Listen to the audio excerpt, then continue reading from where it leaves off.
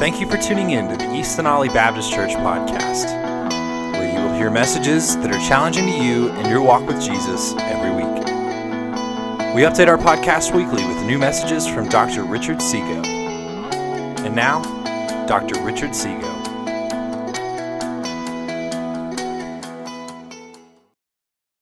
Amen. Let me just mention a couple of things as you are taking your Bibles and finding Acts chapter 2. To our guys, to our men, you have this Sunday and next Sunday to get signed up for our men's discipleship night. And let me say this, guys. If you've already signed up once, you don't need to keep signing up, okay? Some of you're so excited about it, you're on there 3 or 4 times. So it helps us to get a better count. We don't have to thumb through it quite as much. But we're already at over 80 for next Tuesday together. So hurry up and get signed up if you would. And other thing would be if you have interest in going to Israel in January of 2021. So just over a year from now, we're going to have an interest meeting this evening at 5:15. Right back here in Cliff Boggs Sunday School classroom. That meeting does not obligate you to anything. It only gives you the information you need to decide whether or not you would want to go. So I encourage you to attend that if you have interest. Acts chapter 2. How do most churches operate? I mean, how do they progress and try to become what they should be? What's their plan? What are they aiming for? Well, they can try several different approaches. Number one, they can aim at nothing. I don't know if you know it or not, but there's a city in our country called Nothing, Arizona. And the sign that hangs in the center of town says, Town of Nothing, Arizona, founded 1977, elevation 3,269 feet. And then it says this, the staunch citizens of Nothing are full of hope, faith, and belief in the work ethic. Through the years, these dedicated people had faith in nothing. Nothing was their vision, and it resulted in nothing.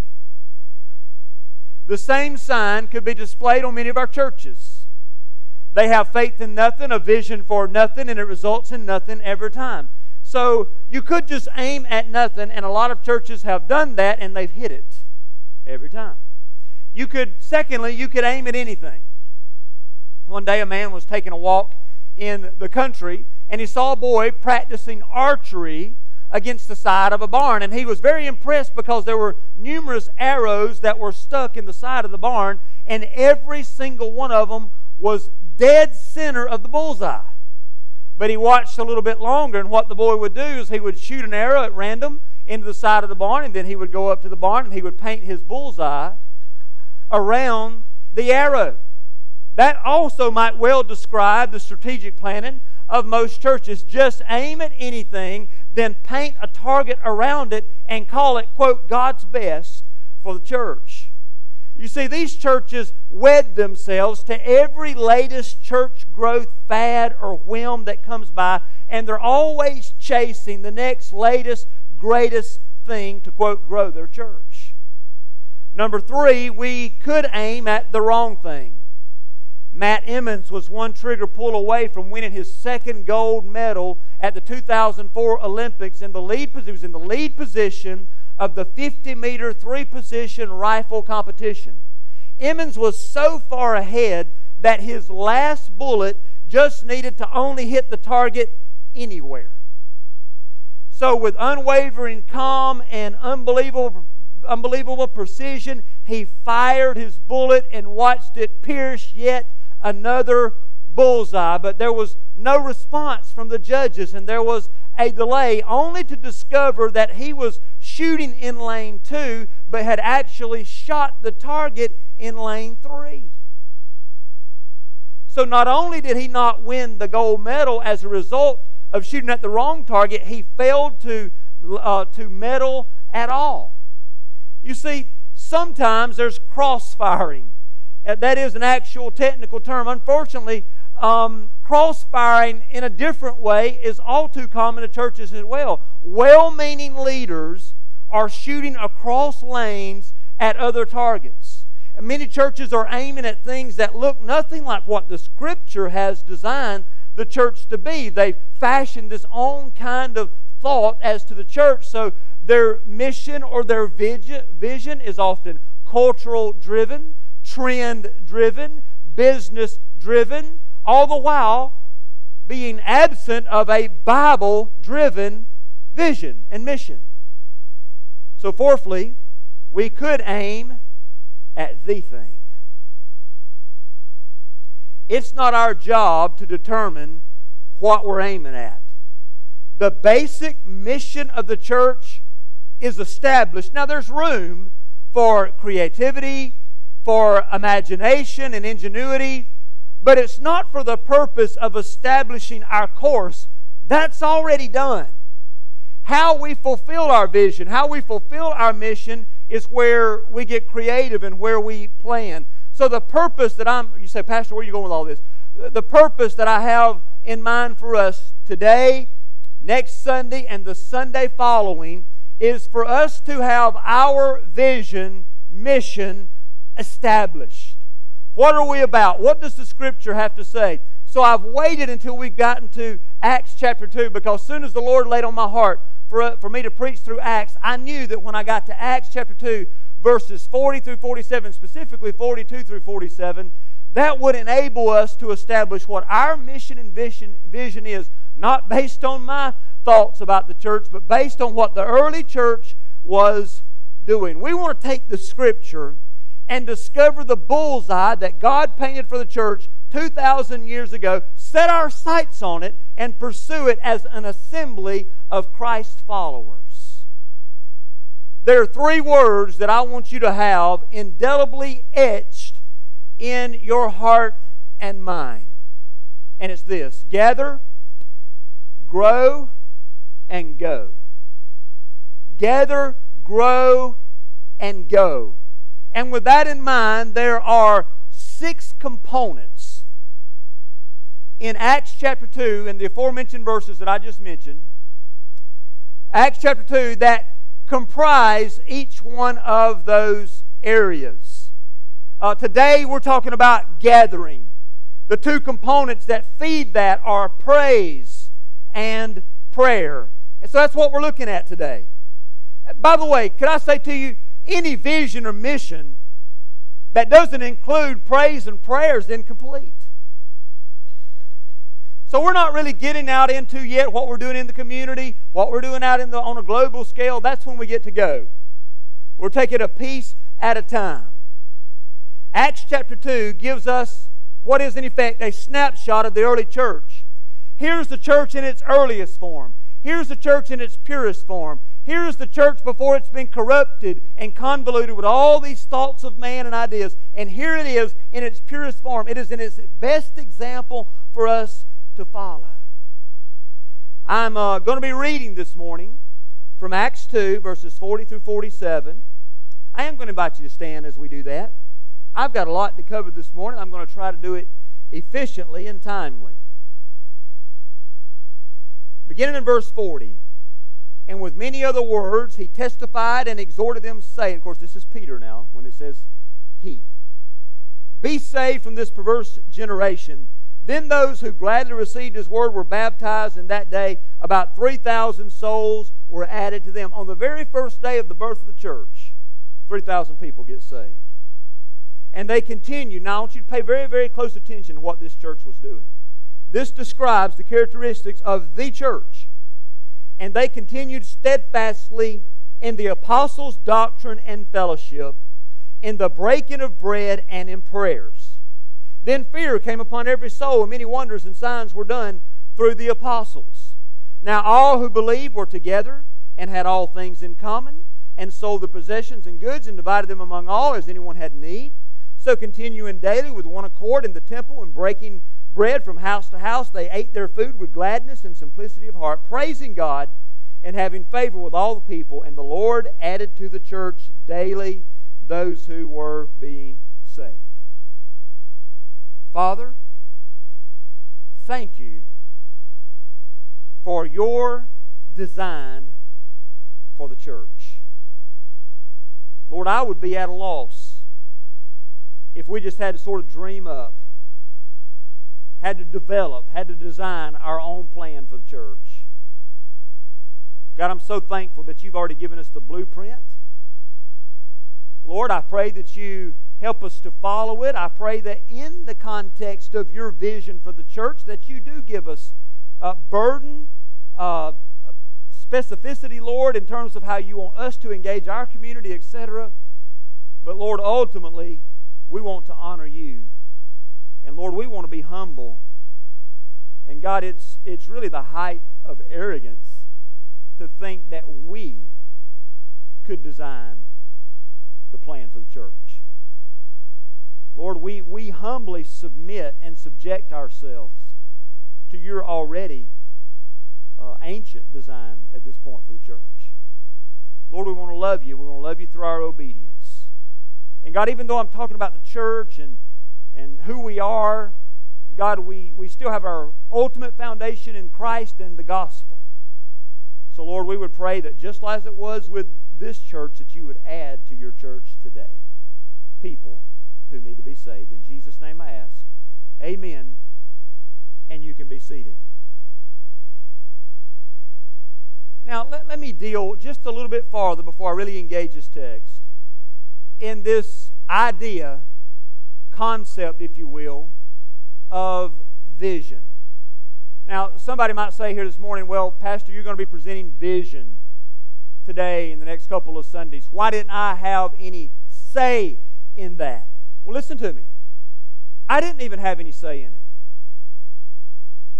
It's a secular concept to think that each pastor can come to a church with a customized vision for that church. The vision is established for the church. I cannot harp on this enough. The design is already in place. Now, I know somebody might say, well, I've heard in Proverbs 29:18 for years, where there is no vision, the people perish, but he that keepeth the law, happy is he. That's the KJV version. That's the King James version. It's not a poor rendering, but there are better renderings. I'm reading from the New King James Version, where there is no revelation, the people cast off restraint, but happy is he who keeps the law. It's that second phrase of the verse, no matter which translation you use, that really clues us in on the context of Proverbs 29:18. Vision or revelation here is a reference to the law or the Word of God. And without the anchor of God's Word, people would drift into lawless rebellion. But when a person, he says, keeps the law, they are happy and blessed. The Holman Christian Standard Bible says it really well. Without revelation, people run wild, but one who listens to instruction will be happy. You see, furthermore, let me say, what audacity, what arrogance to think that we get to set the course for the church. Now listen to me. I understand that a church may have an emphasis that is distinct to that church. I mean, just for an example, perhaps a church that is a military town, a church that is located near a military base, they may be intentional about ministering and reaching those military families, those soldiers, etc. Okay, I understand that. And so maybe they have some emphasis and some strategy in regards to that, but that still falls under what? Evangelism and outreach, etc. Maybe a church, a part of their emphasis for a season might be upgrading or adding facilities and things like that. So they're talking about improving their home base to be able to disciple and do what we're doing today, gather for worship. The three words that I'm giving you this morning and over the next few weeks are right from the Bible describing the early church, the most effective church that we've ever known, by the way. So this is not just my vision for the church or my design. This is God's vision, God's design for the church. So the thing I really like about this is that this is taking a balanced approach. We gather with God on the Sabbath, on Sunday, and we participate in praise, what we've been doing so far this morning. Prayer is a part of that as well, whenever we gather, by the way, not just Sunday. And then we grow through discipleship and fellowship. So next Sunday we're going to be talking about What do we do with people once we get them here? Are we only interested in people warming up pews? Are we really interested in making disciples that make disciples? So we'll be talking about that next Sunday. And then we go through our ministry and our mission. What kind of ministry are we going to have locally? What kind of mission are we going to have locally, nationally, and globally? And we will talk about some of those things.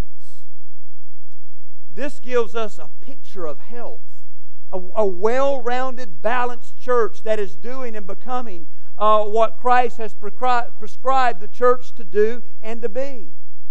So I want to start today by dealing with this idea of gathering together just like we have this morning.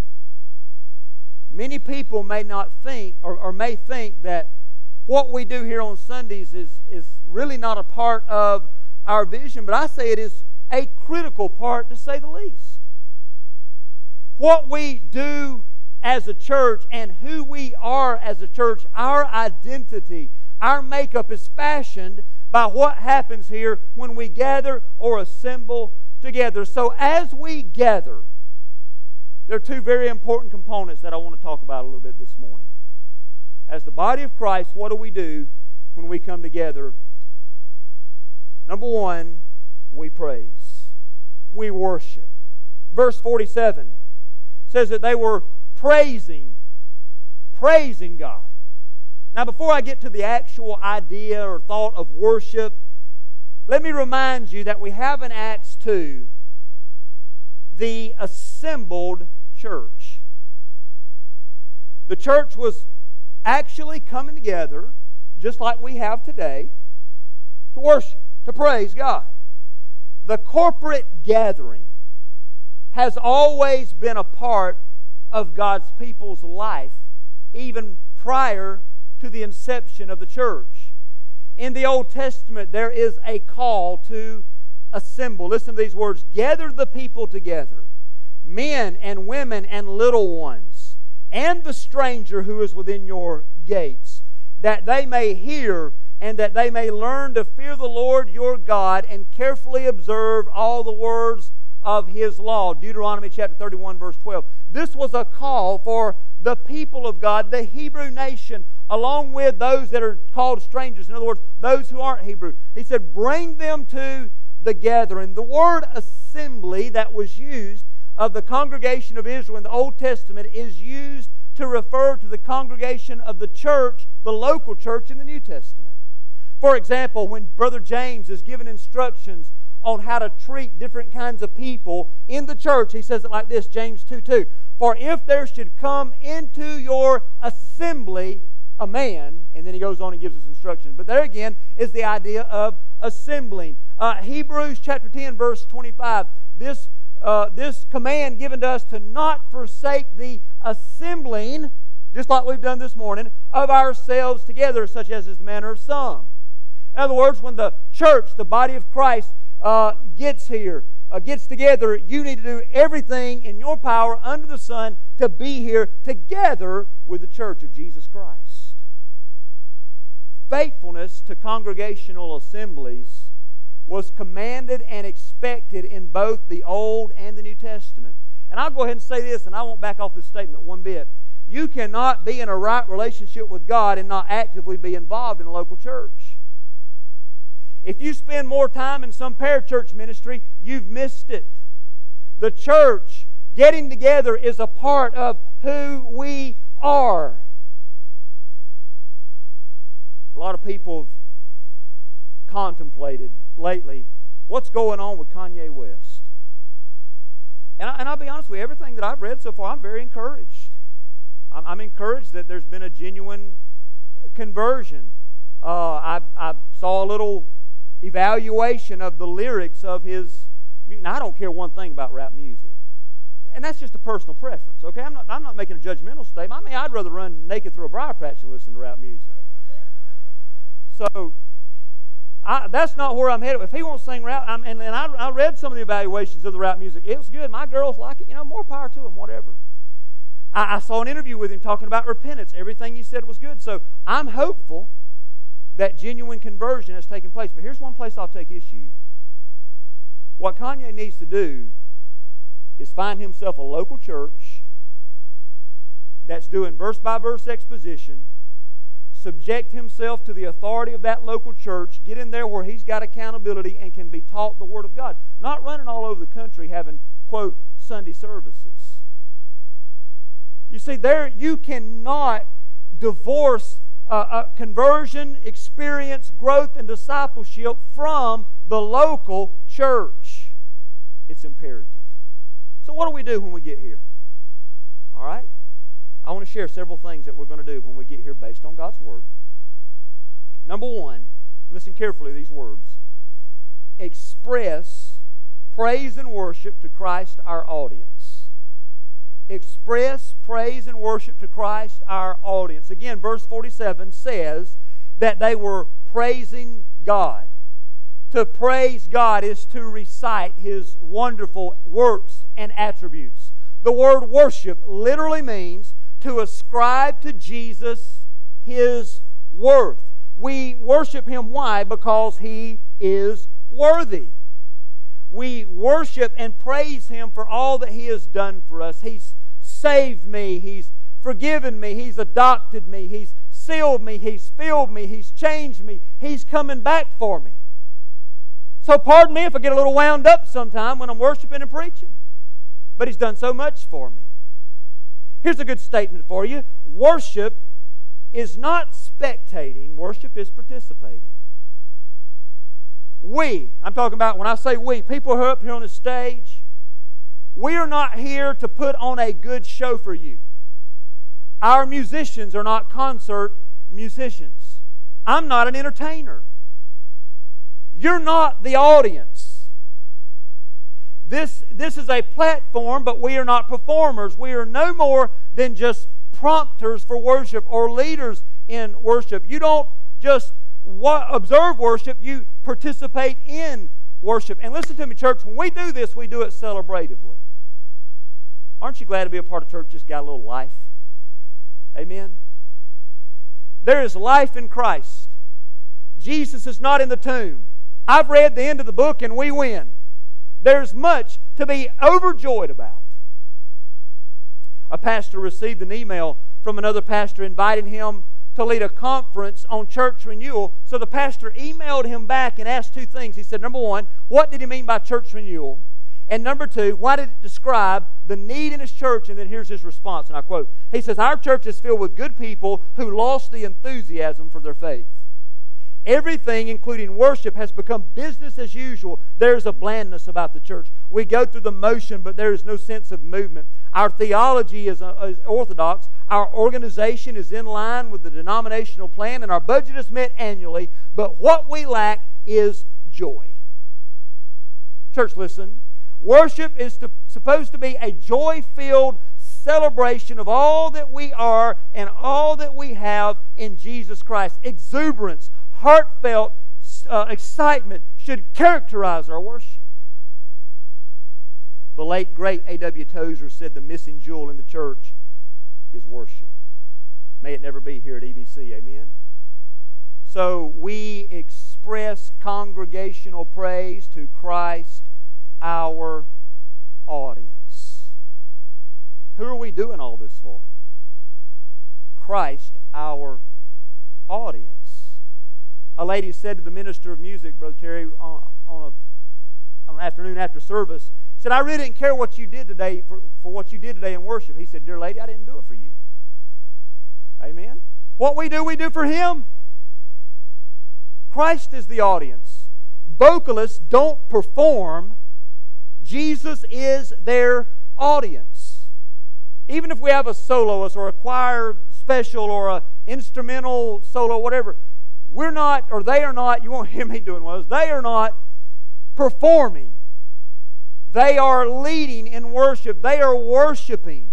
So here's the way I think about it. When we have one of those kind of things, we usually applaud, which I'm okay. I know that's a westernized concept. It's a concert kind of idea. But here's the deal. When someone blesses me and blesses the kingdom with a song, I'm going to applaud, and 95% of my applause is for the goodness of God and the Lord Jesus Christ, and 5% of it is to that person, me telling them, thank you for practicing and preparing to bless me in the kingdom today with that song.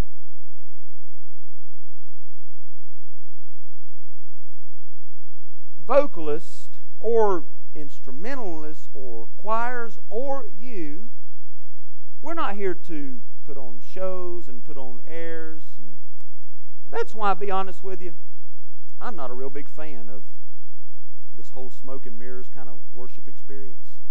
Y'all know what I'm saying? I mean, I don't mind it when we dim the lights and that kind of stuff, but when you get all this distracting stuff going on, and maybe that's just because I'm so stinking old at this point. I don't know. I don't want to get legalistic about it, but I mean, I just want us to be focusing on the Lord Jesus Christ and not all of the theatrical antics and stuff like that. Let's put the focus on Him. Now, this thought, express. Think about that. We express. There is expression in worship. Would you not agree?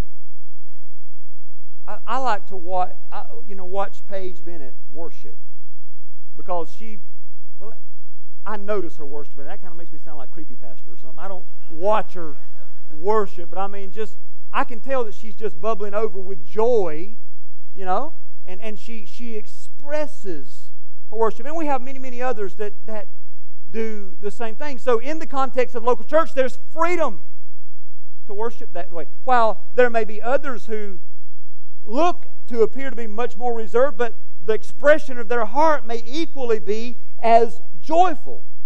And that's what real freedom is, right? It's freedom to worship in a way that's biblical, whether that includes some physical expression like the lifting of a hand or whatever, or to quietly and contemplatively worship the Lord Jesus Christ. So when the early church worshiped, what did they use as a guide? Well, nothing more than the Old Testament. Let me just give you a few of the ways that they would express themselves. The word hallel, in the Hebrew it's the word hallelujah. It's used over 200 times, and it literally means celebration. Worship is to be celebration, celebrated.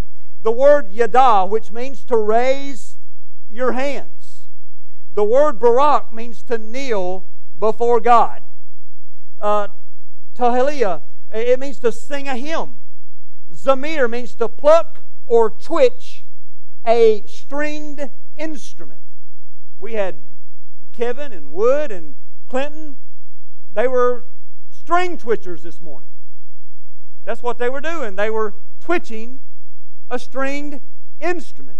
Years ago there was a lot of debate over allowing a guitar even in the worship service. So we only want the piano. Well, first of all, let me say that the piano had a hard time making its way into the church because the only place anybody ever heard a piano back when it was first introduced was in bars. But we don't want one of those guitars in church. Well, I don't know if you know this. I know we're doing keyboard, but a piano is a stringed instrument. You just pluck it a little bit differently, don't you? By the way, let's not let the devil have our instruments. Any instrument that we offer before God. I grew up listening to a lot of rock and roll, and I'd be perfectly fine. Terry was just turning Wood loose one morning on Amazing Grace solo on that electric guitar and just letting him wear it out. I still love to hear just a good riff on a guitar. You see, the instrument, we get tied up and all bent out of shape about all these peripheral things, when the Bible clearly prescribes that we can do all these things and more. For instance, the word ruah, it means to shout to God. You used to hear the phrase or term, shouting Baptist. I wish we still had a few of them. To ka means to clap your hands.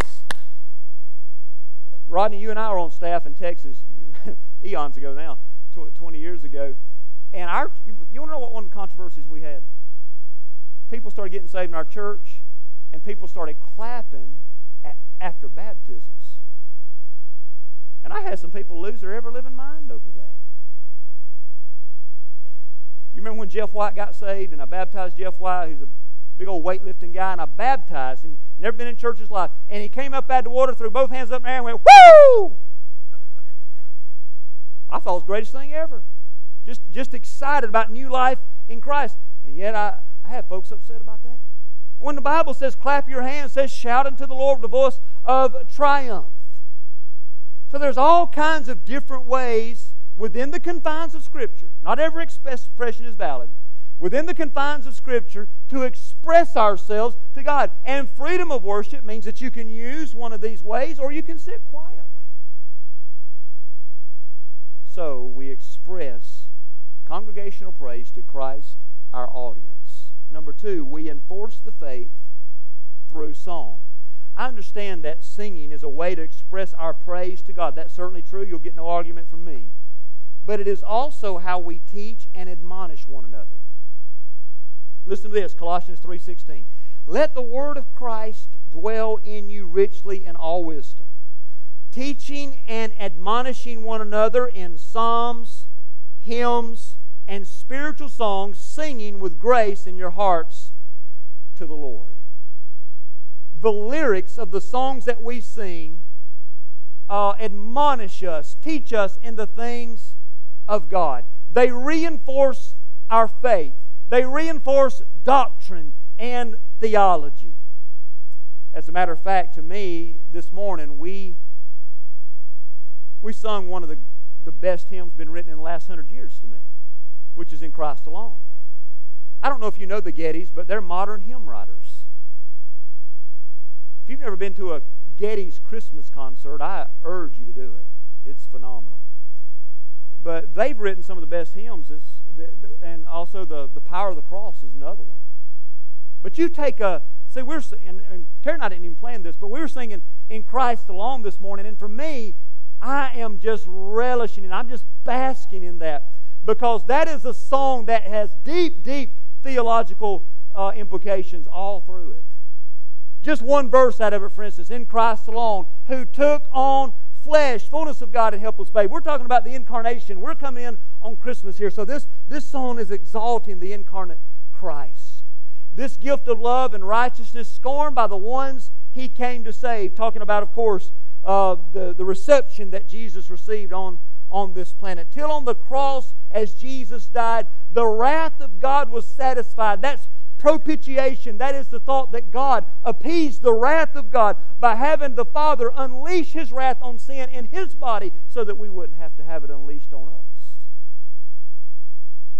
For every sin on Him was laid. Here in the death of Christ I live. The substitutionary atonement of Jesus Christ. That's just one verse out of that song, and it just gets better the more you sing it. That's good stuff. Listen to me. Music is to accompany the message of the song. And the key element in our singing is not tune, but truth. Now let me touch on a hot button issue for a moment. Here we go. Contemporary or traditional? Well, first of all, let me say no such labels are even found in the Scripture. I say we just shoot for the biblical. Some people will say, I just like the old-time way. Well, Colossians is 1900 years old. How much further do you want to go back? So what does it say? What does it say? Psalms, hymns, spiritual songs. The Hebrews would sing a psalm much like we sang a chorus. Repetition is a form of learning, so they would repeat it. That's the way the Israelites would sing it. A hymn, verses with a chorus, and is often testimonial. And again, I say some of the songs that we're singing are hymns, like In Christ Alone. That is a hymn. They're more hymns than just what's found in the, quote, Baptist hymnal. And then there's a spiritual song, just a song that exalts Jesus, regardless of genre. And hear me this morning, we're not trying to appease any particular group or age bracket when we sing. We're just singing songs that exalt Jesus Christ that fit into one of those three categories. So young people, hear me. Don't check out on us when we sing a hymn that is 300 years old. And all of our mature folks here this morning, you don't check out on us when we sing a chorus or a hymn that's 1 year old. as long as it's solid, deeply biblically rooted, and exalts the Lord Jesus Christ. Just because a song is old doesn't make it a good song, and conversely, just because a song is new doesn't make it a good song. I want you to learn to think critically when it comes to the song lyrics, more so than even the style. Let me rock your world for a minute. Who doesn't love to hear Squire Parsons sing Beulah Land? Let me just tell you a little bit about that. Don't have anything against Squire. Don't even really have anything against the song. The word Beulah is only mentioned once in the Bible. Isaiah chapter 62 verse 4 has absolutely nothing to do with heaven at all. It means my delight is in her. And what it does is it pictures Israel being married to the land God gave her through the Exodus. Now, it's an old favorite, yes, but not necessarily so biblically sound. Beulah came out of Bunyan's work, Pilgrim's Progress, but listen to me, we don't write worship songs from metaphorical works, even if they're considered a classic. We just don't do it. Now, I don't come unhinged when I hear Beulah Land, okay? I'm not going to get all legalistic and draw hard lines in the sand, all that kind of stuff. All I'm saying is that song really, it's a concept, it's a contrived idea about heaven, but you'd be hard-pressed to make a biblical case for it. Let me give you this one. Who doesn't like to slap your knee when the old Southern Gospel Quartet's singing, "Wouldn't take nothing for my journey now"? Y'all know that old song? Well, you're going to have to know it because I'm not singing it for you. So here's how it goes. Wouldn't take nothing for my journey now. Gotta make it to heaven somehow? Seriously? You think Jesus might have a little something to do with that somehow? I mean, I just hate that every time I hear that line, it just vexes my spirit. No, we want solidly biblical songs. My only point is not to try to run down this song or that song this morning. My only point is to critically look at song lyrics even more than style. We express praise and worship. We enforce faith with song. Number 3, we edify through expository preaching. Look back at verse 42. They continued steadfastly in the apostles' doctrine. In other words, teaching of the Scriptures. This was the preaching and teaching component of worship. The word edify literally means to be built up. The preaching of God's Word builds you up in your faith. Doesn't build you up in your ego. Doesn't build you up in your self-sufficiency. Now some people say, build up, when you preach, all I get's tore up.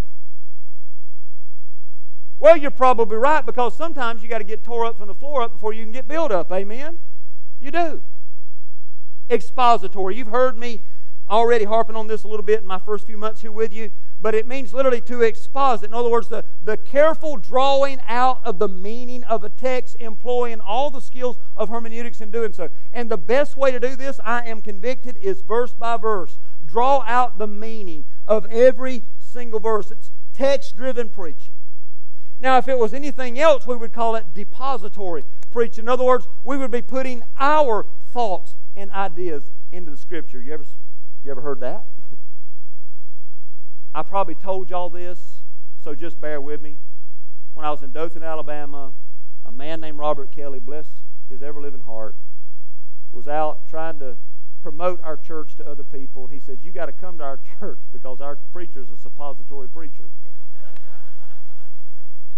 I don't even know what kind of preaching that is. I don't want to try to unpack it for you here this morning, though. There might be some children in the building. But listen to me, whether you like me or hate me or are indifferent to me, you still need to be subject to the preaching of God's Word. Not because I'm anything special or anything like that. I asked my wife one time, how many great preachers do you really think they are? And she said, one less than you think. I know that's true. So I'm not anything special. But so that the Word of God can edify you, so that the Word of God can build you up in your faith. God has always exalted the public proclamation of His Word, and He always will. Now, I didn't say that God always exalts the proclaimer. I said He exalts the proclamation of God's Word. It's been forgotten forsaken in so many of our churches, but it never will be here at EBC. And hear me, a pastor must study and pray and be fed with the richness of the Word of God so that he has something to say when he gets up here in the pulpit. I want to eat, sleep, and drink the text before I bring it to you, and then I intend to give a thorough exposition of a passage of Scripture. One preacher said, I don't really prepare, don't really believe in preparing. He said, I just get up there and wait for the Holy Spirit to give me something. Someone asked him, he said, well, what do you do if He doesn't give you something? He said, I just mess around until He does. Well, what I observe in a lot of pulpits is a lot more messing around than preaching. Church, we must gather to worship, assemble, and we express, we enforce, we edify. That is a part of our vision and mission. What happens right here on Sunday? Let me mention this other one. I know I'm going to be pushing it this morning, and it's prayer. Let me say, if prayer is not a part of our vision, we're sunk already. Sunday school is the church organized. Worship is the church harmonized.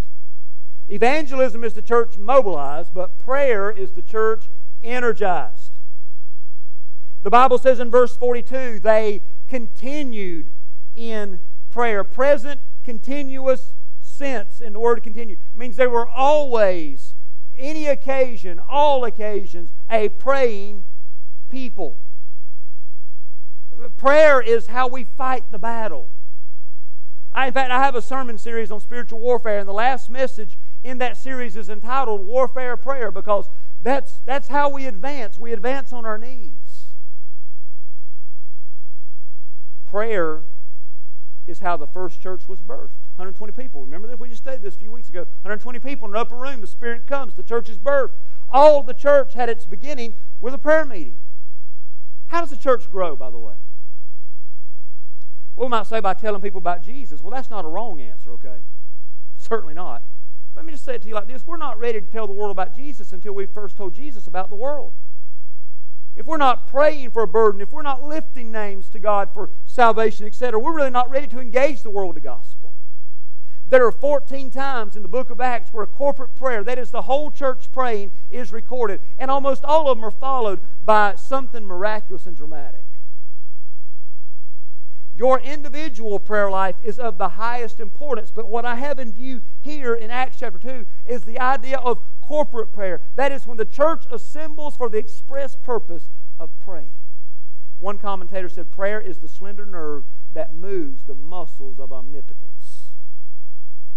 How does a church meet the demands of ministry? By first meeting with Him.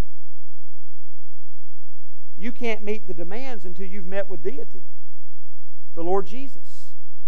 When the girls were toddlers, little bitty, you know, all of us as parents, isn't it the sweetest thing? Your kids come up to you and what they do?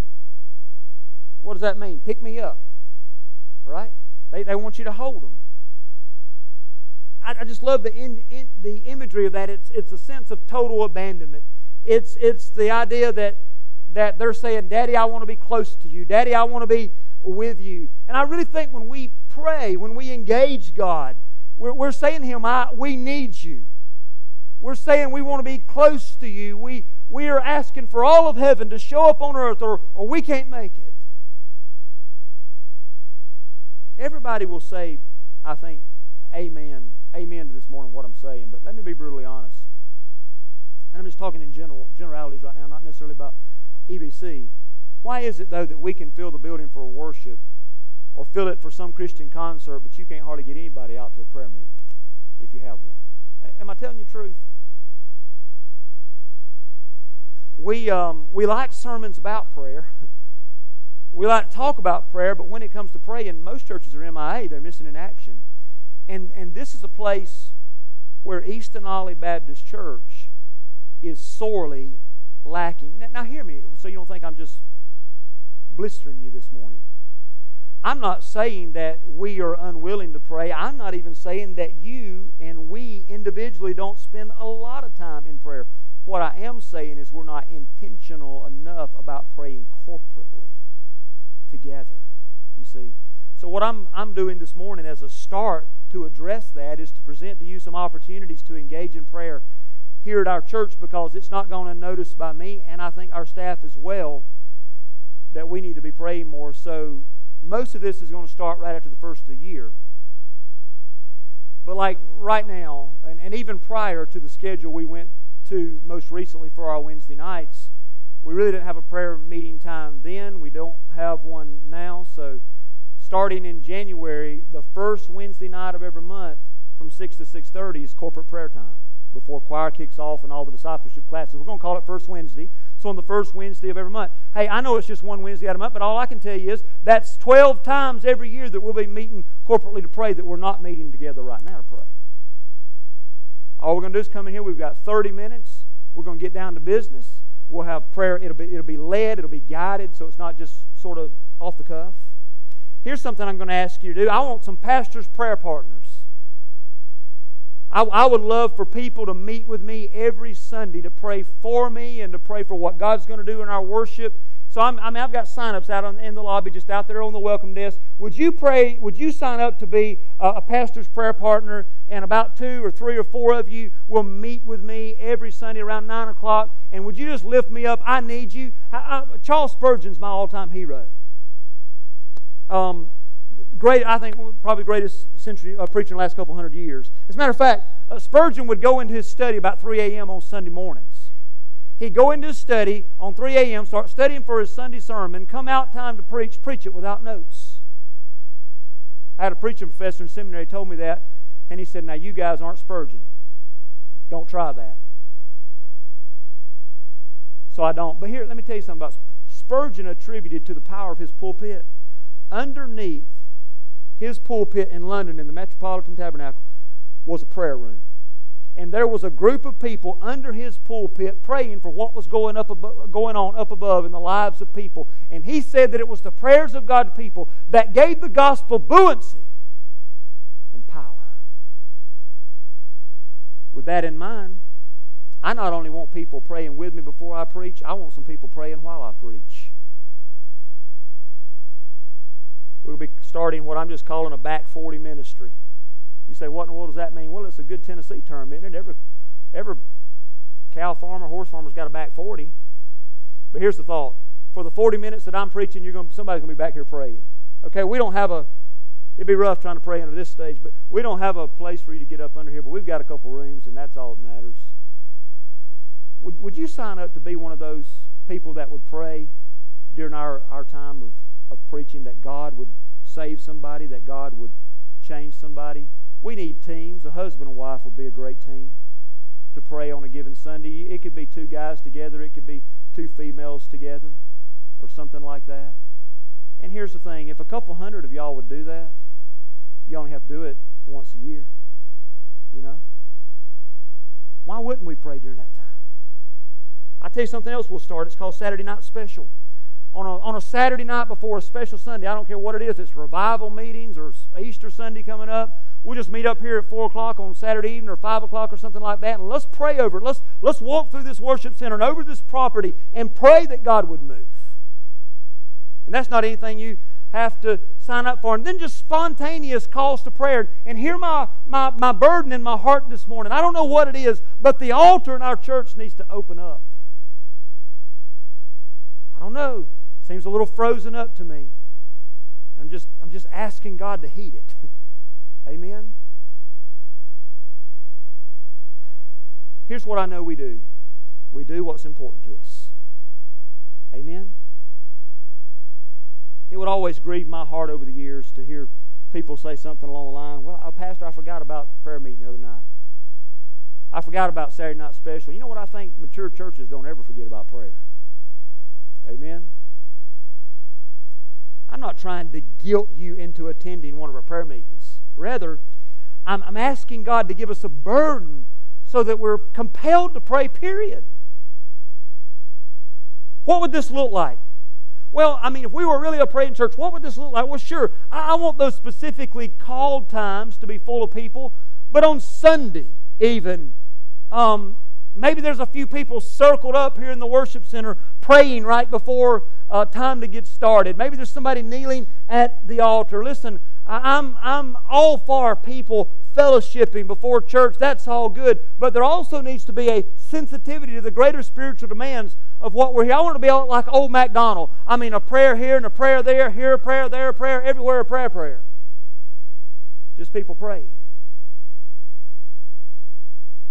We gather.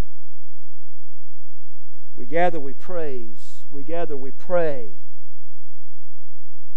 You say, Pastor, I want to know what we got to do. Well, there's plenty of doing to come, all right? But part of it's who we are and what we're to be.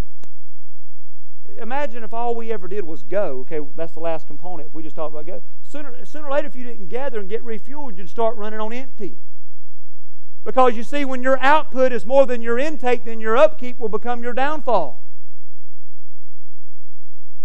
We have praise and prayer to ensure that we're healthy enough to go and engage the world with the gospel.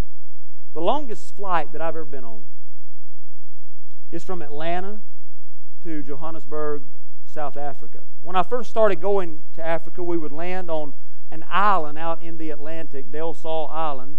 Eventually, we started refueling in the Senegal and then on to South Africa. But finally, Delta made this a direct flight. So for 15 to 17 hours, you're on a direct flight from Atlanta to Joburg. But the longest flight is from Panama to Dubai on Emirates Airlines. But here's the thing I want you to know. I don't care how long these flights are. You can only go so long without refueling. Amen? You eventually have to. That's what you're doing right now. You come in and you get refueled, build up, so that you can go out there tomorrow in a world lost without Christ and reach out without burning out. Amen? So here's what I want to do in the invitation time. Let me ask you this. Could your commitment to worship with your church and seeking God in prayer use a little shot of B12? Some of the Pew Research stuff out there right now is a little bit shocking, and that is that the average evangelical attends church 1.6 times a month. Not even 50%. If you find yourself often with missing 2, 3, even 4 Sundays in a month, I'm just telling you, as a pastor who loves you, not a pastor who's out to get you, you need to think very, very carefully about your church attendance. And let me say a word to young families. I know you're busy. But if you keep making church optional and secondary, you're going to preach a message to those kids that I'm never going to be able to undo with 10 years of expository preaching. And you're going to be in my office or Josh's office somewhere down the road wondering why you can't get your child interested in spiritual things when you send a message to them over and over and over again that the church is not that important. Your attendance may need to pick up a little bit. And by the way, that's about where we are. Did you know that? About a 50%. We've got probably 1,200 active people. Honestly, we can look on our records and determine that. But on any given Sunday, we average anywhere from about 550 to 650 on average Sundays, and then something like Easter, something will blow it out of the water. When I first started in ministry almost 30 years ago, those numbers were hovering at about 70%. That's a drastic. I mean, the difference would be in us running 800 on a Sunday versus 550 or 900. It is something that you need to think about and make sure that you're up to where you need to be in church. Now, guys, please don't mishear me. I don't want you to go out of here today saying, boy, the pastor's just one of those fundamental legalists. He just tries to put these old heavy shackles and chains on us. That's not what I'm about. I'm not talking about you missing a Sunday. I'm not talking about you running up here and watching the leaves die in the park. Okay? I understand that. I'm just talking about these prolonged, I'm just saying there's no real firm commitment. Y'all follow me, right? Okay. Praying. How about just starting this morning? Maybe just some people want to gather at this altar and just pray. Pray for our church. Pray for our future, which I think is very bright. Pray for our prayer. Pray that God will give us a burden to pray.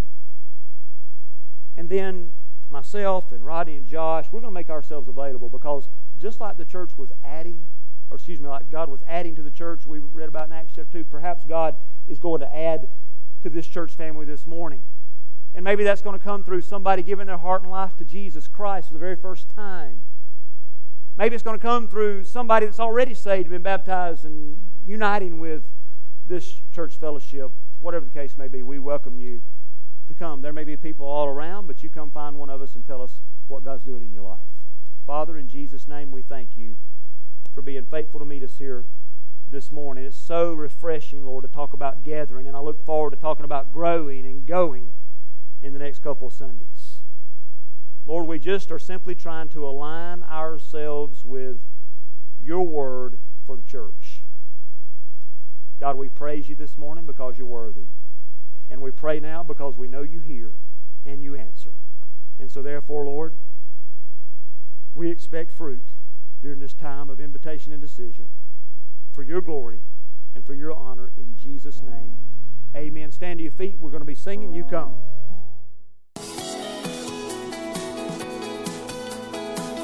Thanks for listening to the Eastanallee Baptist Church podcast. Be sure to go to our website, Eastanallee.church, to find more messages like you just heard and to find out how to be more involved at Eastanallee. If at any point during this message you made a decision to follow Jesus or you would just like more information about Eastanallee, email info@eastanallee.church. God bless and have a great week.